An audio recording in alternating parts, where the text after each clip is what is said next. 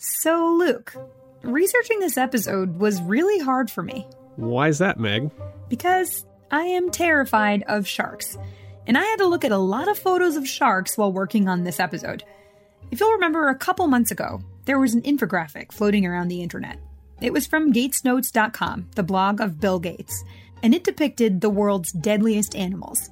At the top, the mighty mosquito, which the graphic says accounts for 725,000 human deaths each year. And next was humans, ourselves, at 475,000 deaths a year. That's a sad fact in itself. Now, way down at the bottom of the list, after snakes, crocodiles, even elephants, is probably the world's scariest animal, the shark. You're not alone. Ever since Jaws came out, sharks have terrified us. That ominous fin, the rows and rows of teeth. There's even a name for our fear of sharks: Galeophobia. Despite all their lore, all the fear that surrounds them, sharks killed just 6 people last year, according to the Florida Museum of Natural History's International Shark Attack File. And yes, this is a thing, and if you're as afraid of sharks as I am, you do not want to Google it. So, 6 deaths in 2015 from sharks, and according to this Gates infographic, an average of 10 human deaths per year caused by sharks. That's 70,000 times less deadly than the mosquito, 40,000 times less than our fellow humans. And 1,000 times less deadly than an animal you'd probably never even guess would be on the list. We're talking about killer snails. I'm Luke Timmerman. And I'm Meg Terrell, and you're listening to Signal. Today, we explore our perceptions of risk and how our outsized or undersized fears can affect our health. I've coined a phrase called the risk perception gap to describe the phenomenon you're asking about. The gap is when we worry too much or not enough, and as a result, those misperceptions become a risk all by themselves. That's David Ropeik, an author and consultant on risk perception and communication.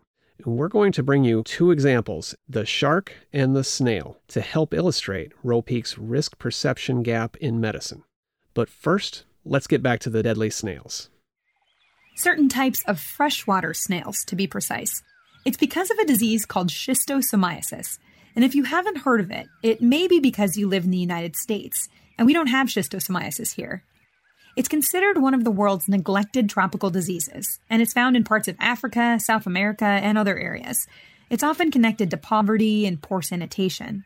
And while we're blaming the snails here, it's actually parasitic worms carried by certain kinds of freshwater snails that cause schistosomiasis. People get the disease when they come into contact with water where those snails are living. The snails are just a temporary stop for the parasites between infecting humans. The parasitic worms take up residence in the body and can wreak havoc, prompting immune reactions and organ damage. That's what puts some humble freshwater snails so much higher up on the list of the world's deadliest animals. Though they don't seem scary, they're slow-moving, they're familiar. They account for 10,000 human deaths per year. In medicine, familiarity can lead us to underestimate the risk of certain diseases, to our own detriment. Medicine is just one realm in which things could go wrong. That's what risk means. In fact, the very definition of risk is where we really ought to start. That's David Ropeik again. In the common usage, it's the possibility of something bad happening, the probability of an adverse event. Ropeik has been studying risk for decades. I'm an instructor at Harvard and author of How Risky Is It Really? Why Our Fears Don't Always Match the Facts. Risk is a feeling, not just a statistic. The probability of something bad going wrong is by definition the definition of a feeling way of relating to something. And our feelings can often get the better of us when it comes to perceiving health risks. A perfect example is cardiovascular disease. It's the #1 cause of death in the United States, and there's lots we could do to help ourselves out. Eating better, exercising, perhaps taking medications, but we don't always do it. But to take a more acute problem that we may ignore or underestimate, let's look at the flu. Well, flu is a disease we should respect, if not fear. Dr. Bill Schaffner is an infectious diseases specialist at Vanderbilt University. And for the reasons he's about to share with us, flu is, in our world's deadliest animals analogy, our killer snail. Year in and year out, influenza visits our communities and sometimes creates a minor, but more often than not, a major epidemic of illness.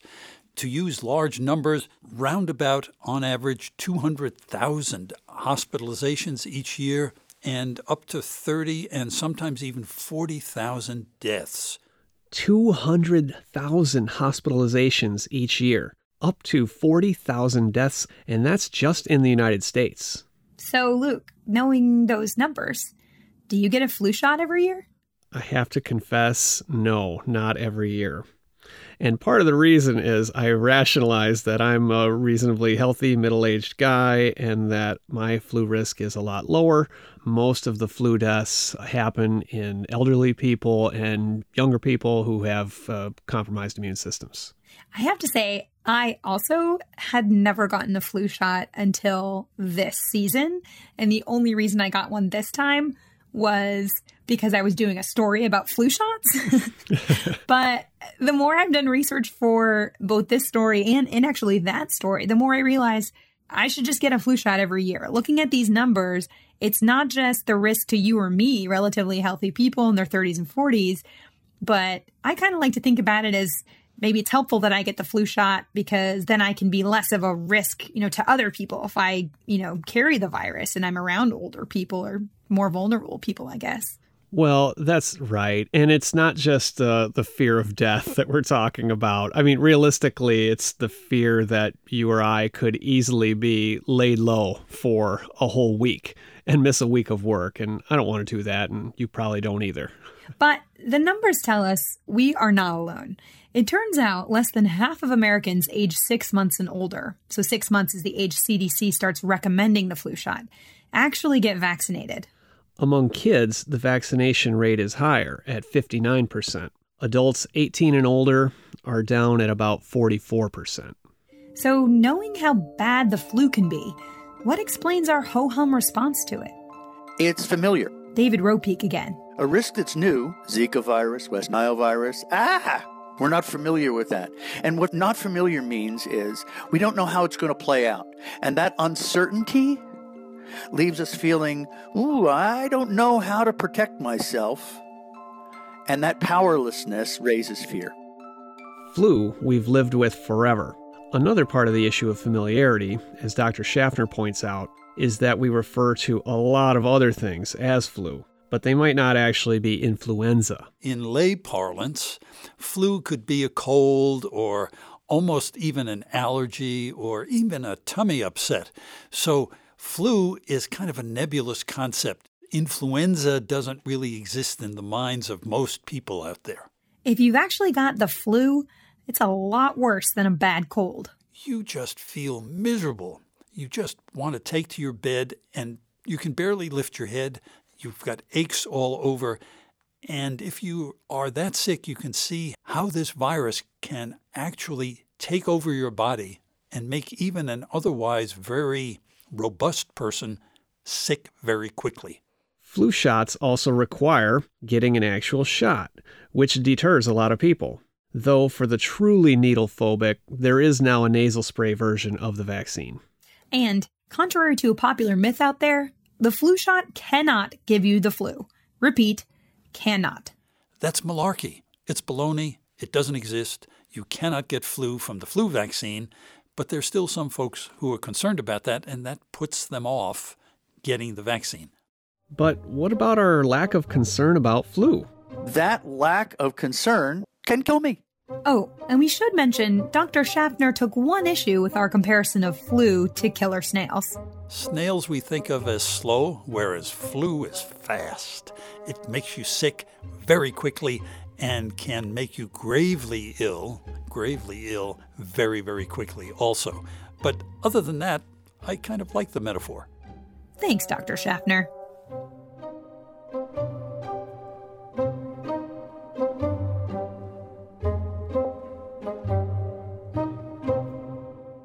Okay, we've explored the snails half of today's episode. But what about the shark? What out there in medicine do we fear more than the statistics tell us we should? And how does that affect our health? To help with our shark analogy, let's travel back to 1955 and an article published in Life magazine titled A Plea Against Blind Fear of Cancer. By an oncologist saying, we're freaking out about this disease. In some cases, we're freaking out so much it's doing us harm. Ropeek is actually working on a book about this. 60 years later, we're really not in any better position when it comes to our fear of cancer. And how scared we are of it can have some real health consequences. For starters, cancer is an umbrella term for 100 different diseases with hundreds of different molecular subtypes. For a person with late-stage pancreatic cancer or a brain tumor, it is a death sentence. And for others, like children with leukemia or men with certain types of prostate cancer, the odds are that you'll live long enough to die from something else. Still, fear of cancer is powerful. One 2015 survey by the Harvard School of Public Health found that cancer is the #1 disease people are afraid of. It outranked even Alzheimer's, a disease with no good treatments. Not to mention cardiovascular disease, which kills more people. The fear of cancer can be seen in the behavior of patients and doctors. Here's Dr. Otis Brawley. He's the Chief Medical Officer of the American Cancer Society. He wrote a book in 2012 called How We Do Harm. A doctor breaks ranks about being sick in America. The fear of cancer drives people to do a lot of things without thought. And unfortunately, one can get harmed by doing some of these things that are supposedly good at reducing risk of cancer. One of these things is actually something we've always thought of as a good thing: screening for cancer. When we say screening, we mean testing lots and lots of seemingly healthy people to see if we can spot an early sign of cancer. That way, hopefully, we can nip it in the bud. Everyone's heard of these tests. For breast cancer, there's the mammogram. For prostate cancer, the PSA test. For cervical cancer, the pap smear. No question, these tests have done tremendous good. But there is a downside to aggressive screening of millions of people who are afraid of cancer. For one thing, the tests aren't very accurate. They can cause lots of false positives or false alarms.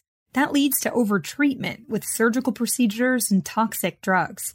Not only that, but doctors in certain situations have had financial incentives to be aggressive. That unfortunate situation lines up neatly with patient fears of cancer. When cancer is diagnosed in the U.S., people typically want to pull out all the stops. It's time for battle, to use a common military metaphor. Over the past few years, that aggressive mindset has changed. The U.S. Preventive Services Task Force, a group focused on screening recommendations, has overhauled much of the screening world. Their word counts. Insurers rely on it when they decide whether to pay for a screening test. The effects of these recommendations are far-reaching. Consider breast cancer screening. Women no longer need to get mammograms every year starting at age 40, according to the task force. It now says women can wait until age 50 and then get a mammogram every other year. There's also a push to scale back prostate cancer screening. Some types of prostate cancer are so slow growing that they're not a concern. Now that we know that, why perform aggressive surgical procedures or prescribe expensive and toxic drugs? Take lung cancer. Dr. Brawley says lung cancer is one of the better cases for screening, and even in that case, there are major drawbacks. If I screen 1,000 people who are smokers for lung cancer, 500 of the 1,000 are going to have a false positive, and 36 out of the 1,000 are going to have a real positive. That means I'm going to work up over 500 people in order to find the 36 with lung cancer. But screening can come with its own risks. Out of 27,000 smokers screened for lung cancer in one major study, researchers reported 16 patients died within 60 days of screening, usually from complications of the bronchoscopy and lung biopsy procedure.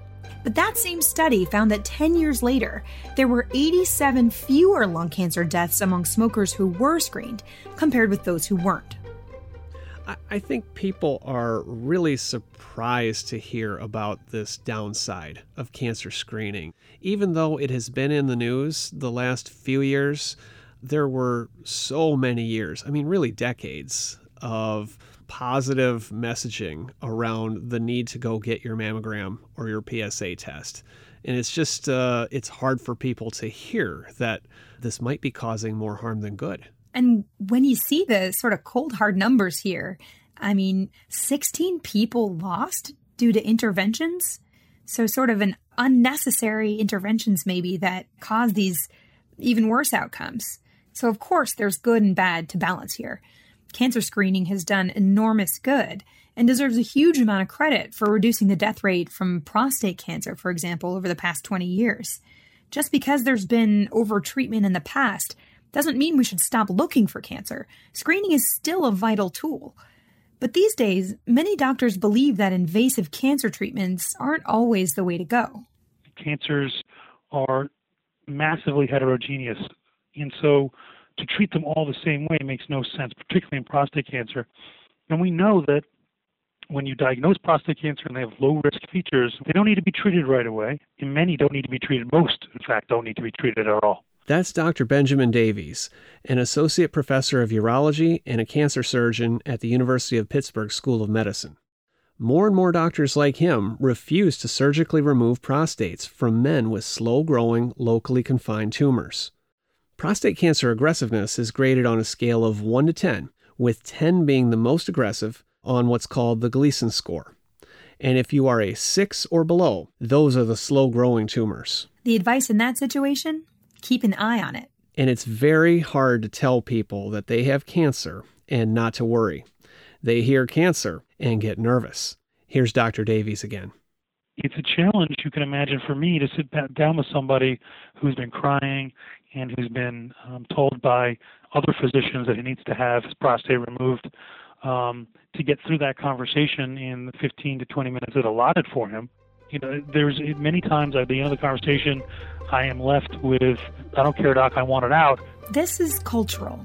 People in the U.S. want action. I've had one man look at me and say, Doc, I'm an American. You cannot tell me I have cancer and we should watch it.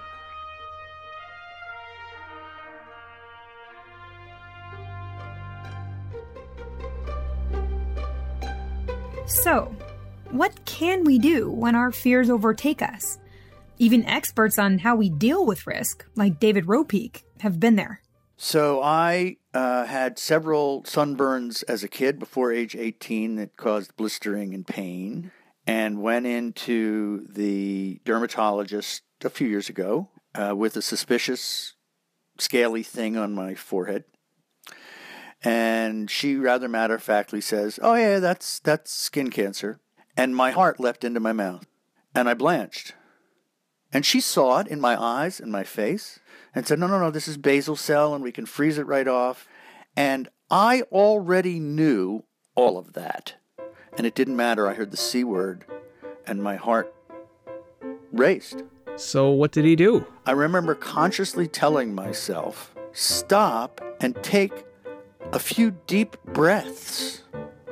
Literally, because the oxygenation in your bloodstream diminishes the effect of the stress hormones that I was consciously aware of were now coursing through my body and screwing up my ability to hear my doctor.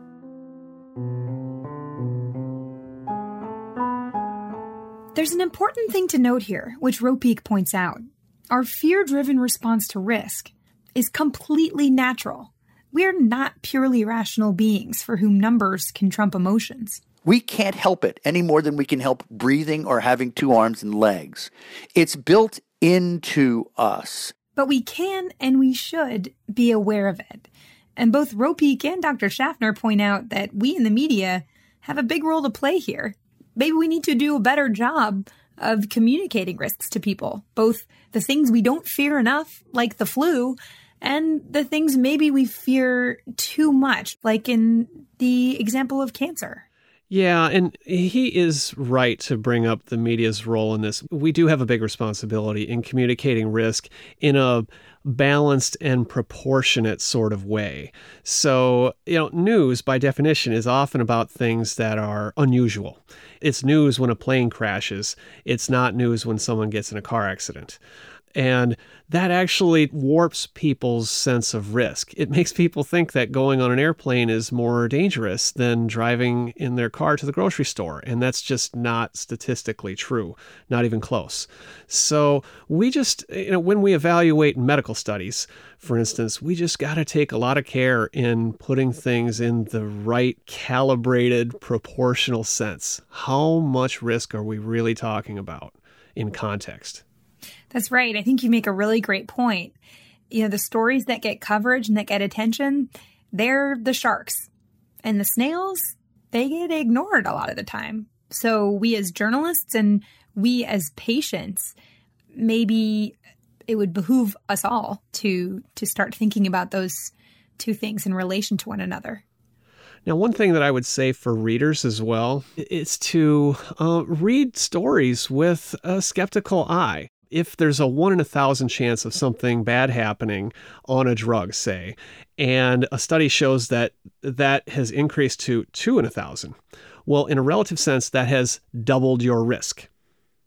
And that scares people when that makes headlines that you're facing double the risk of something.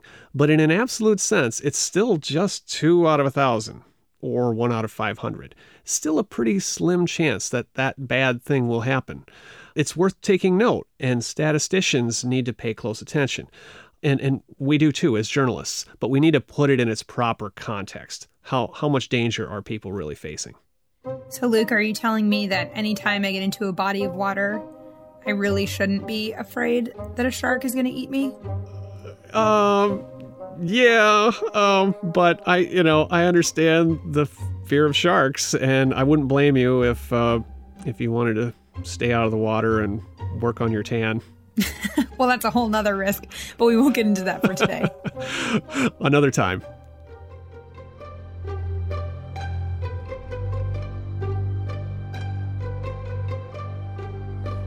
Thanks for tuning into Signal. We are a production of STAT, a national news publication reporting from the frontiers of health and medicine. Our show is produced by Katie Heiler. Signal's senior editor is Jeff Del Vicio. And we want to hear from you. How have you dealt with fear in medicine? Email us at statpodcast@gmail.com or tweet us at statnews, #Signal. We talked a lot about cancer today. Next episode, we'll dive into all the ways it can adapt, evade, and resist our best efforts to conquer it. Why it really can be such a fearsome disease. Are we finally making headway? And how? Next time on Signal.